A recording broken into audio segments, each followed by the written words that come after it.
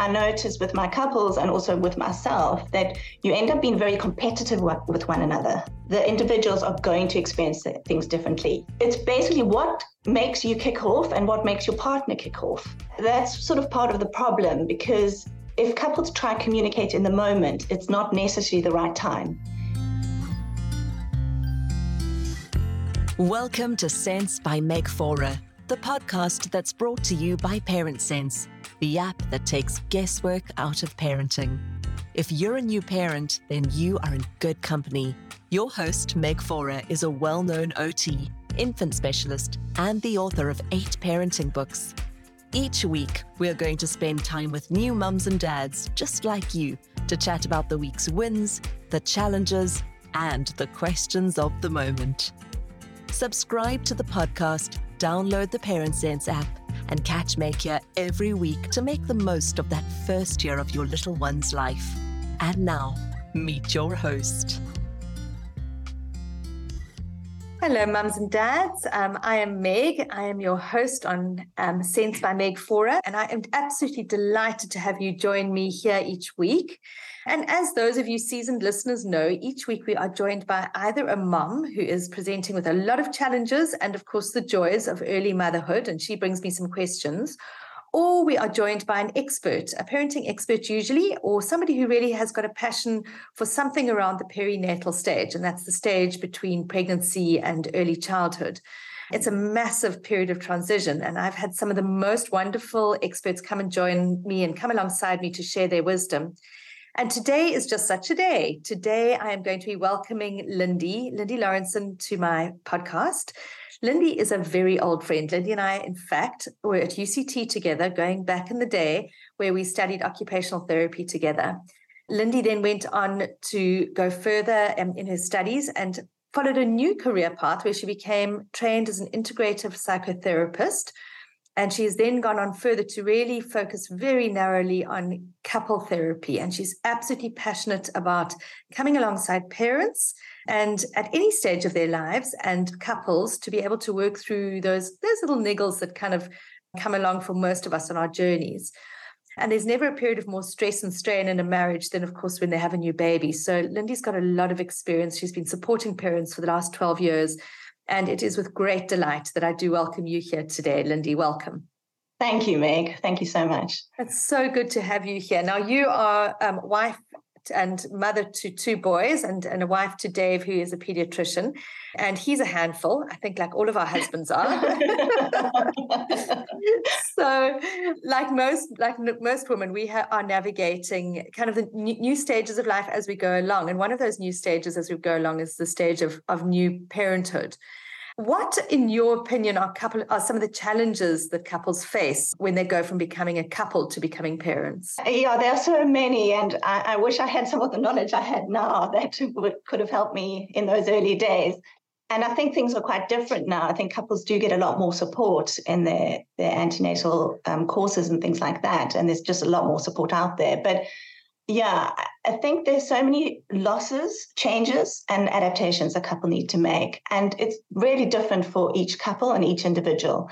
They will experience it with a different degree of intensity. But I think it might be helpful just to start with what are the challenges that an individual faces, because then we can see kind of what is the impact that has on the couple, the stresses and strains and changes for the individual. So probably the most common one, certainly in the early weeks, is sleep deprivation.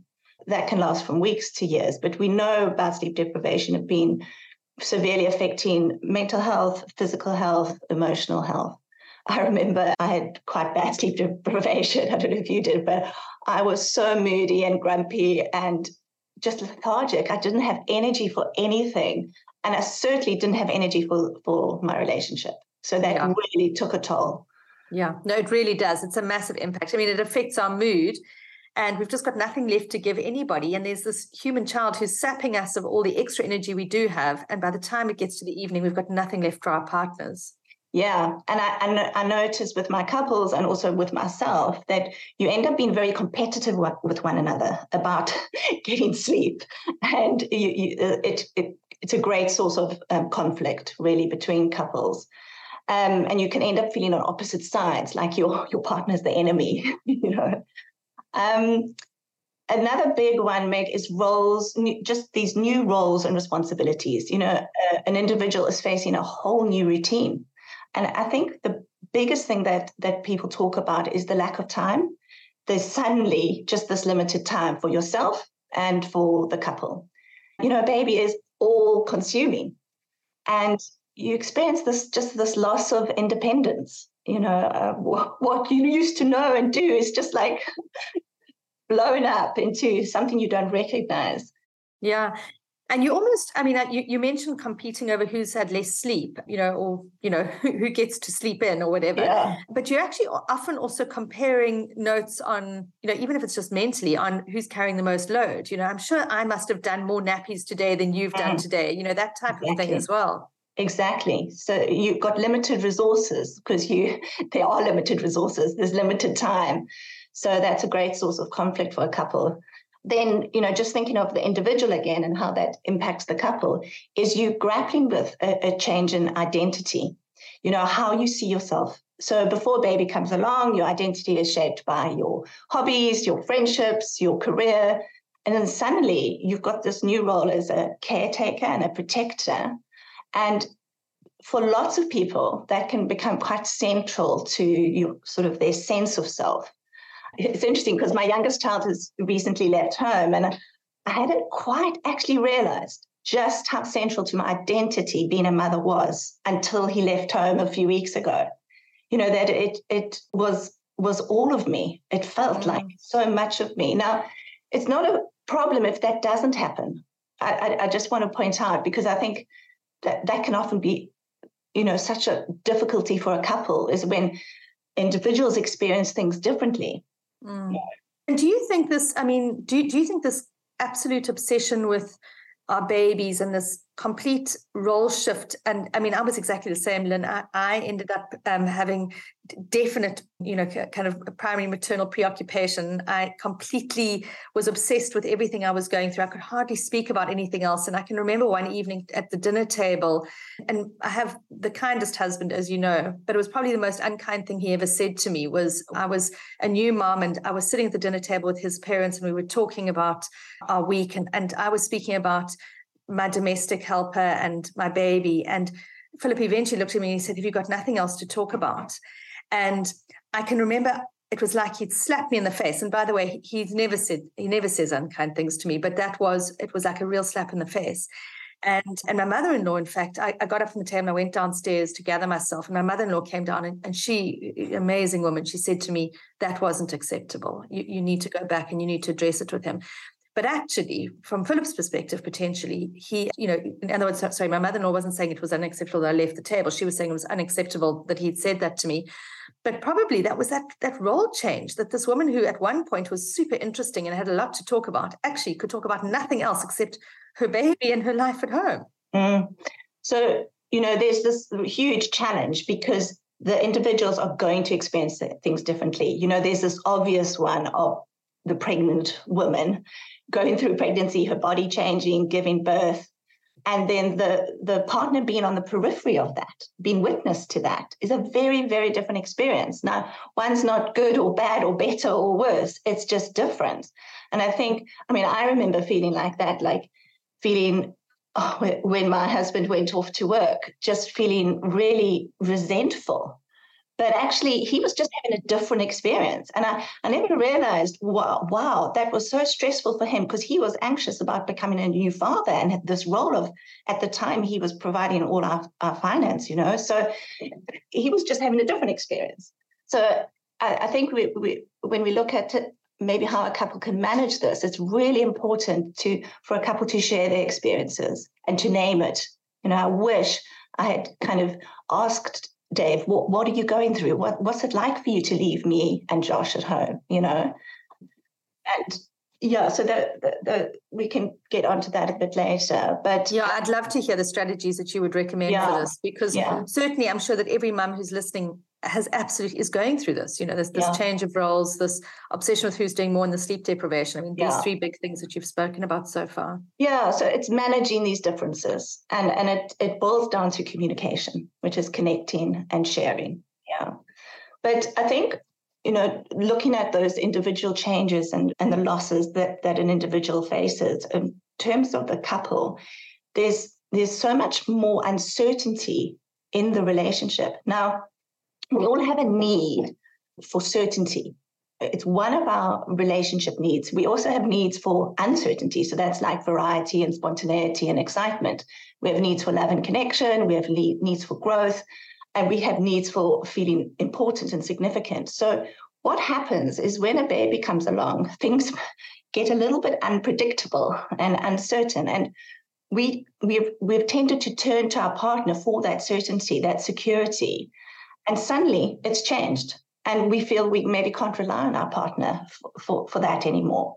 It's just that their life has changed too. And both partners are just grappling to try and manage the shock in a way. So when I talk, I don't want to be too generalized in terms of the way we speak here, because, some moms won't feel all consumed. Some people won't find it a shock.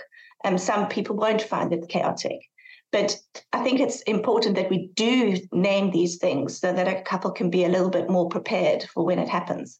Yeah, so dealing with the uncertainty in your partner and in the relationship is a big one. And a lack of security, And that often, for women, kind of it manifests as vulnerability, that, like I'm at the most vulnerable I've ever been in my life because I've got to sustain this other human life. And I just need somebody who I know I can bet on absolutely 100%, that they will be there for me, that financially that we'll be secure, that I'll have a roof over my head. It's kind of like the mother bird nesting scenario. Exactly. And that desperate need for security. And we feel, and like you said, generalizing, but I certainly did go through patches of feeling quite vulnerable, But I think, but with the risk of sounding stereotypical, I think a man, we don't recognize that a man is feeling vulnerable too, or the partner who's maybe supporting, not necessarily a man, but supporting the household and trying to be a protective have a protective role in the family's life.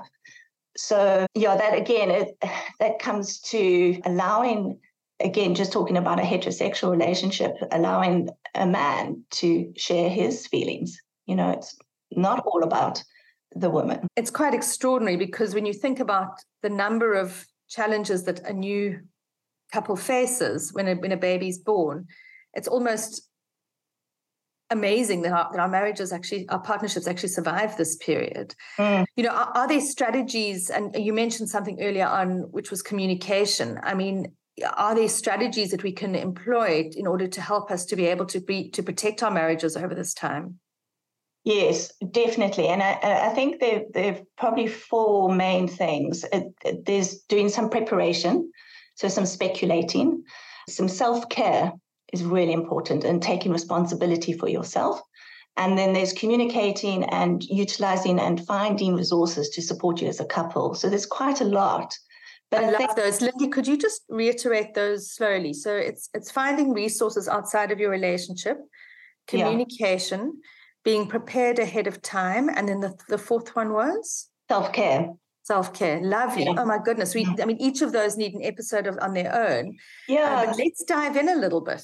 Okay. I think I would start with communication, because if you've got some good awareness of your communication style and some resources, some techniques that can help you to communicate better when a baby comes along, because you've just got this added stress in the system. And so you're needing to actually really be prepared. And so if you've got some basics about communication, then you can apply that in your preparatory work. You can apply it for self-care. How do I get my needs met with my partner? And you can apply it in finding and utilizing resources too. So, I can't stress enough how good communication is key to a relationship, because it's how a couple connects.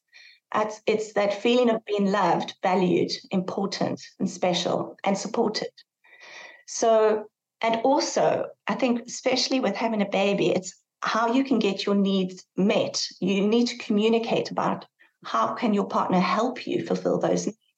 So, and because there's going to be more conflict, communication is key to managing that conflict. There was a study done by John Gottman, who studied couples for 30 years. It was the longest study ever done, is the longest study so far. And he looked at what kept couples together and what made them happy in the end. And the couples that stayed together and were happy were those that... This episode is brought to us by ParentSense, the all-in-one baby and parenting app that helps you make the most of your baby's first year. Don't you wish someone would just tell you everything you need to know about caring for your baby? When to feed them, how to wean them, and why they won't sleep? ParentSense app is like having a baby expert on your phone guiding you to parent with confidence. Get a flexible routine, daily tips, and advice personalized for you and your little one.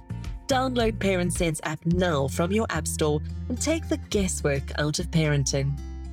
And the couples that stayed together and were happy were those that had good conflict.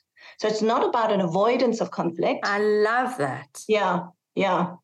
And it's not about, not having conflict. It's having a good fight. Well, I think the reason I say I love that so much is because Philip and I are super strong. I mean, anybody who knows me or my husband personally will know that we are two forces inside a house. And we have navigated a marriage that to date has been very successful. But we fight. Oh my gosh, do we fight? And my youngest, in fact, all three of my children are quite conflict avoidant, but my youngest becomes quite, thrown by it. And she'll often say, you guys shouldn't speak to each other like this in front of me, or, you can't do this, or, she'll have it out with us because she's a real verbalizer. I mean, she communicates. Yeah. And every single time, Philip and I respond in the same way, saying, this is healthy. This is what we do. We have it out. And at the end of it, we still love each other. We absolutely love each other. And, and we never call each other names or, there's obviously no emotional abuse or toxicity in it, but it's a good and robust discussion. And we both leave the conversation believing that we were right. So it's not that we ever, kind of give in. It really is tough in our household.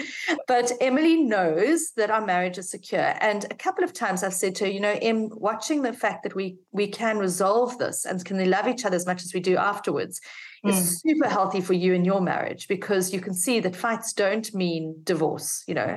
Fights mean, resolution. That's what they are. And the same in our household. In fact, my one son would get really anxious whenever we would go into couple therapy because we'd do it on Zoom. And I'd say, don't worry, this is really good. Sure. And yes, because we're talking about things, talking about things. But there is a way of talking, Megs. And I mean, well, there are two things that maybe we need to bring up about communication. There's first for a couple to think about, and I really recommend this before having a baby, because as we know, with having a baby, there's just limited time. But to really try and understand what are your patterns of communicating, of relating to one another. How do you respond and react to each other? It's really, really important to know your patterns. And it can be a resource that you use for the rest of your life.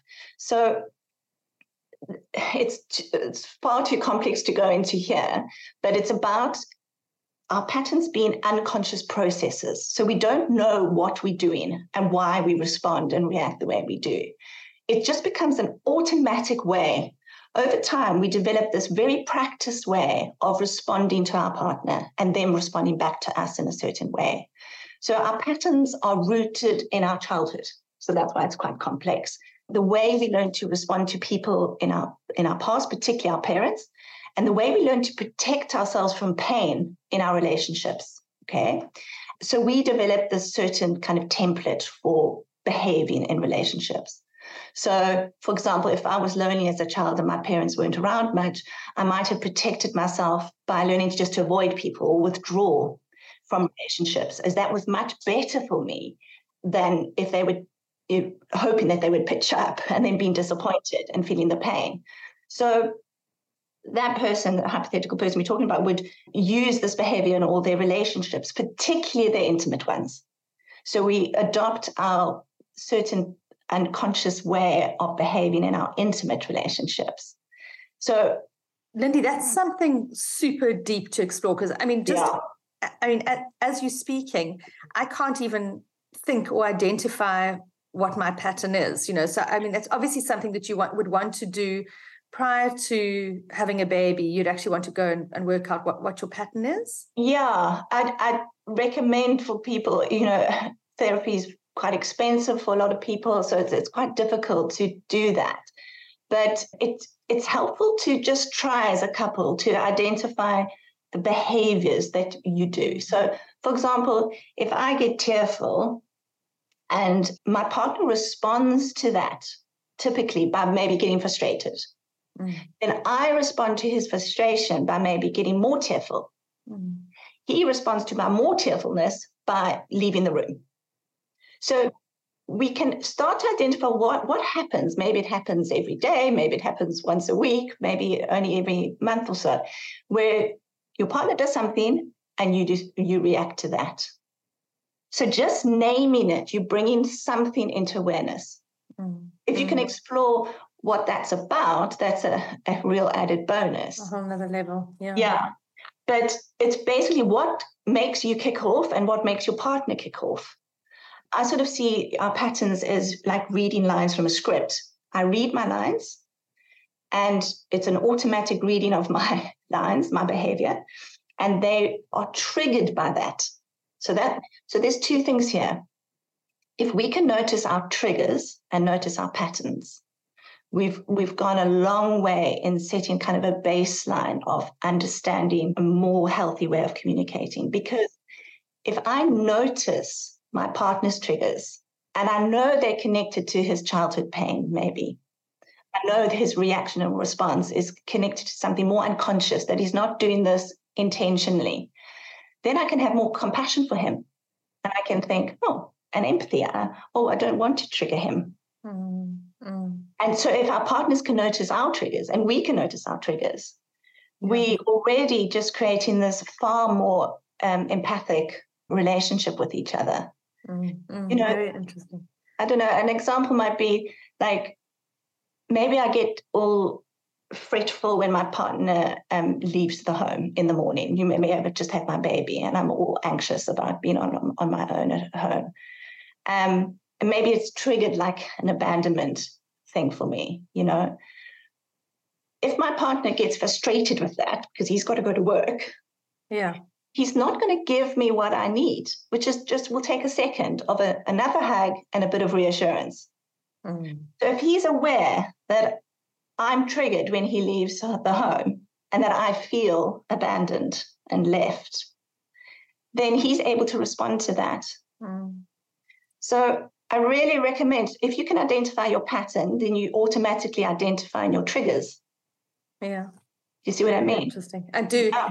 I mean, it's super interesting. I mean, just listening to you as you speak, I mean, I've become conscious over many years that just before I go on a trip overseas or away from my husband, we have a fight the night before. Like, and I can always write the script. Like, it always happens. And I could never work out why it was that this would happen. But I wonder if it was that, that fear of separation that would trigger me in some way. And maybe if I could have articulated that to him, then the night before he would have been a little bit more insightful to go, okay, so this is why she's picking this fight, because, she's got this unconscious process that she's going through.